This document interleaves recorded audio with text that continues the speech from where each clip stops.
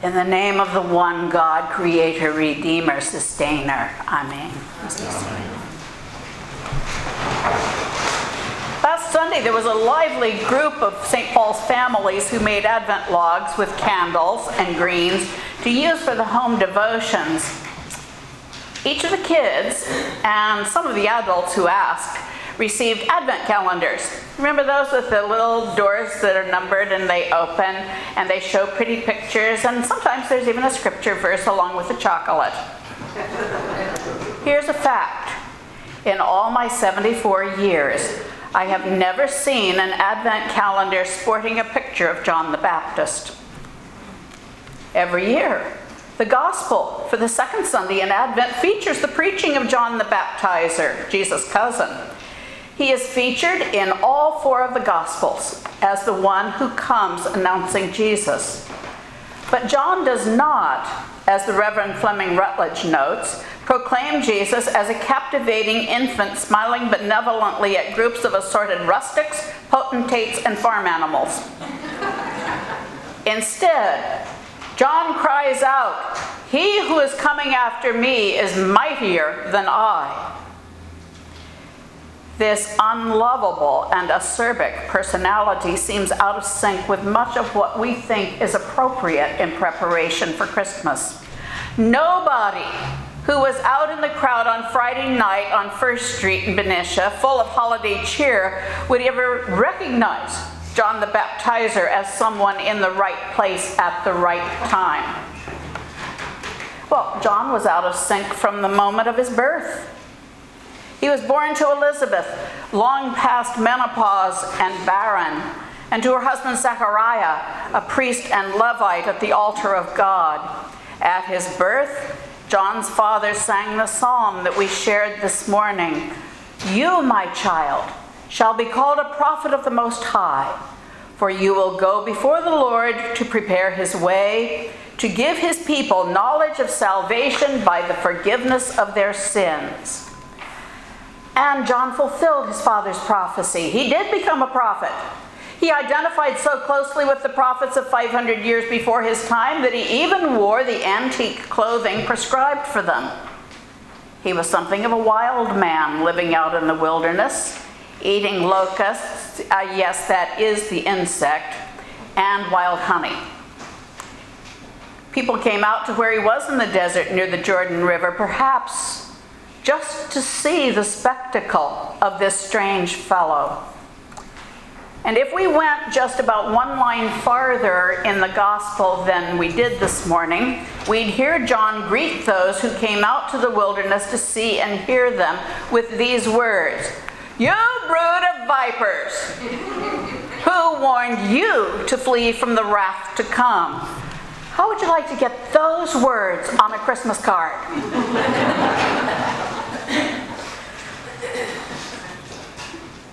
John the Baptist sets the tone for the proclamation of Jesus Christ. His language is apocalyptic. It signifies the arrival of God. And too often in our minds, John the Baptist is reduced either to a cartoon character redrawn by Gary Larson for The Far Side, or characterized as not only wild but also deranged. And further, we don't really understand what John's message is for us.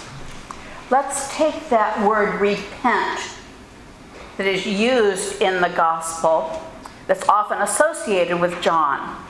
In English, borrowed from Latin, repent means to be sorry. Even to be sorry over and over again, as in I realized I hurt your feelings, so I came to say I'm sorry. Maybe even I'm sorry you were hurt. Not necessarily I'm sorry I did it.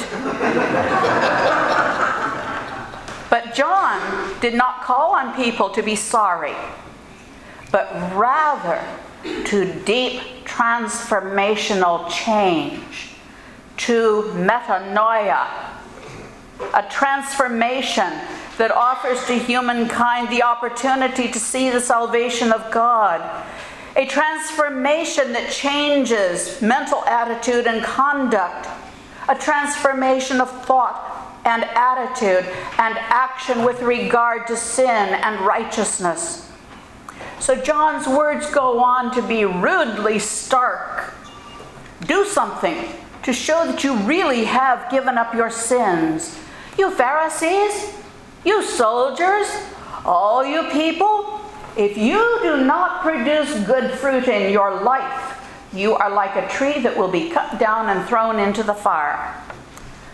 John so passionately cared about those people with whom he shared the bad news and the good news of the gospel that he urged them to change their ways so as to be ready for the one who is to come.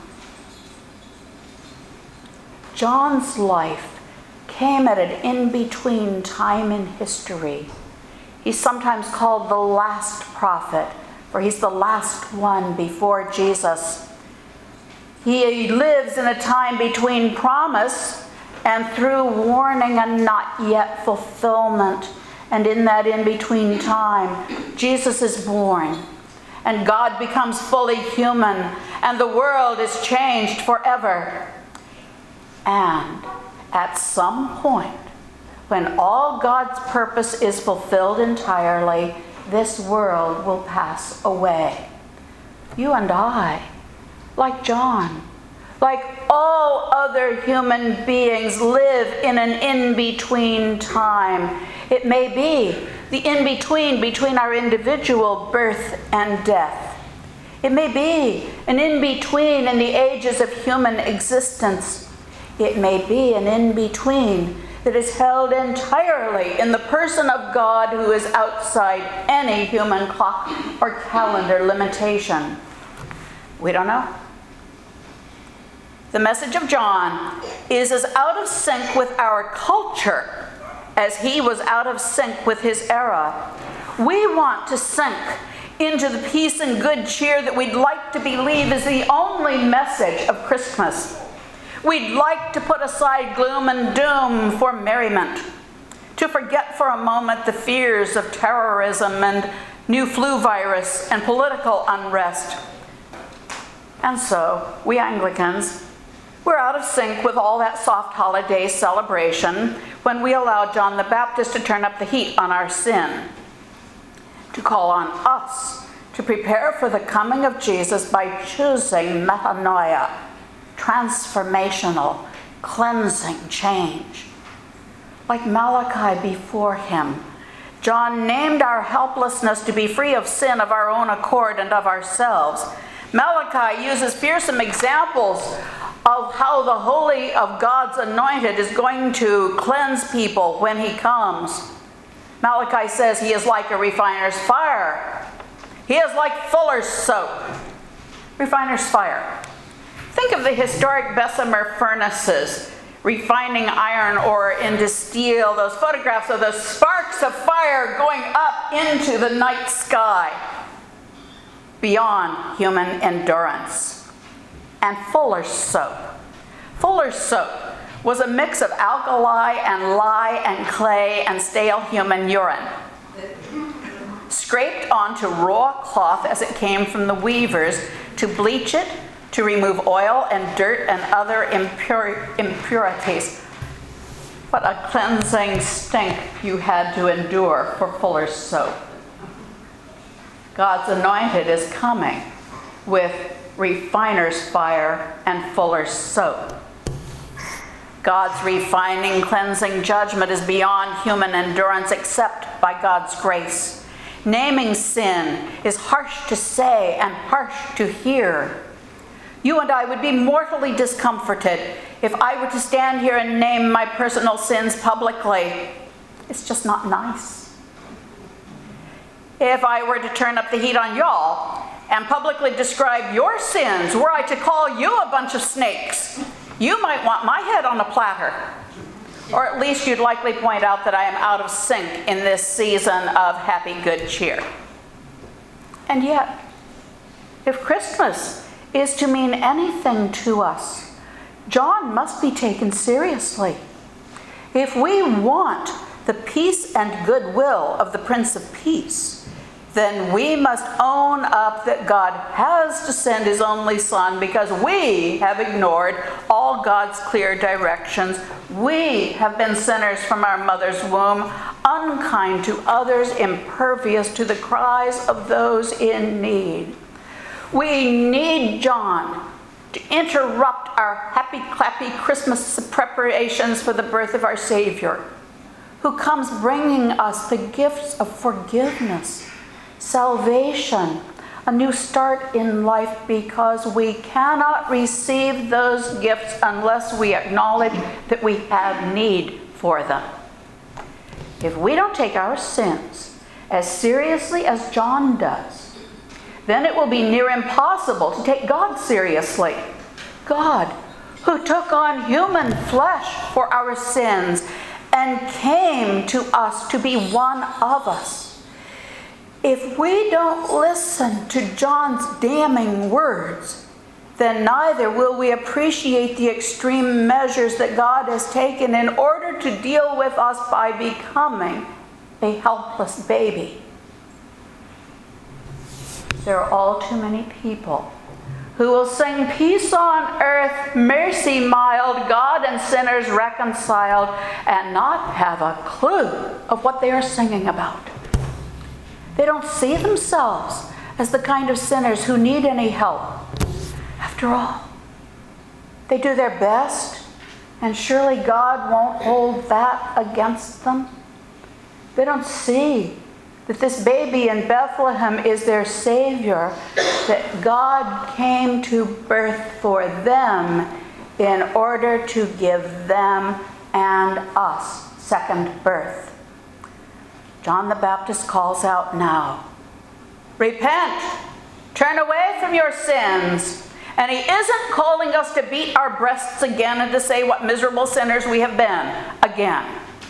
Rather, he calls us to change our ways, to do things a new way that forgets about greed and self-centeredness and puts other people and their needs first.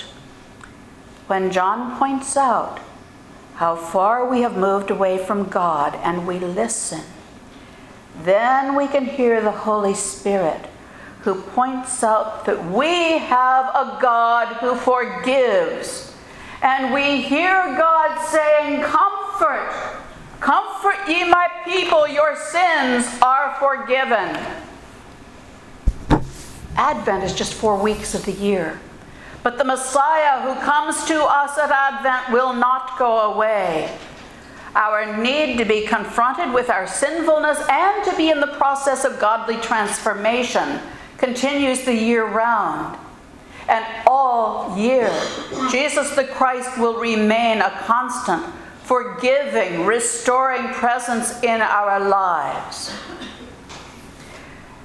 What remains for us to remember is to remember who we are.